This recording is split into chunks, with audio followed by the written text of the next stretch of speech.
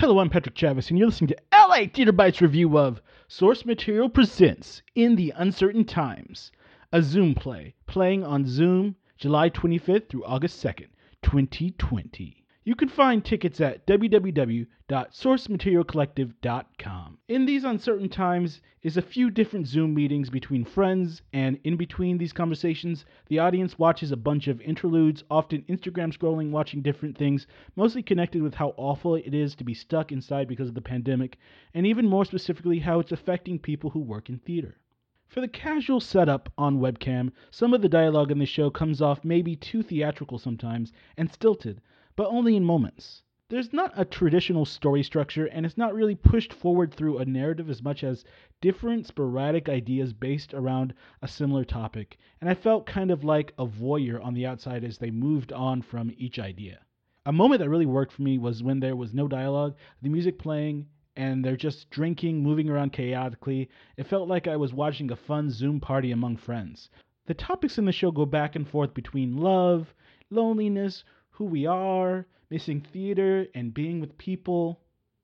It's an awkward, chaotic mashup, but among the craziness, there's a cool voyeuristic feel I got, not necessarily from the actors performing, but from the actors not delivering lines and the different visuals they used in the show. It's like stepping into a weird digital world for a second that looks a lot like ours. I don't think we have enough time with the friends coming together over Zoom.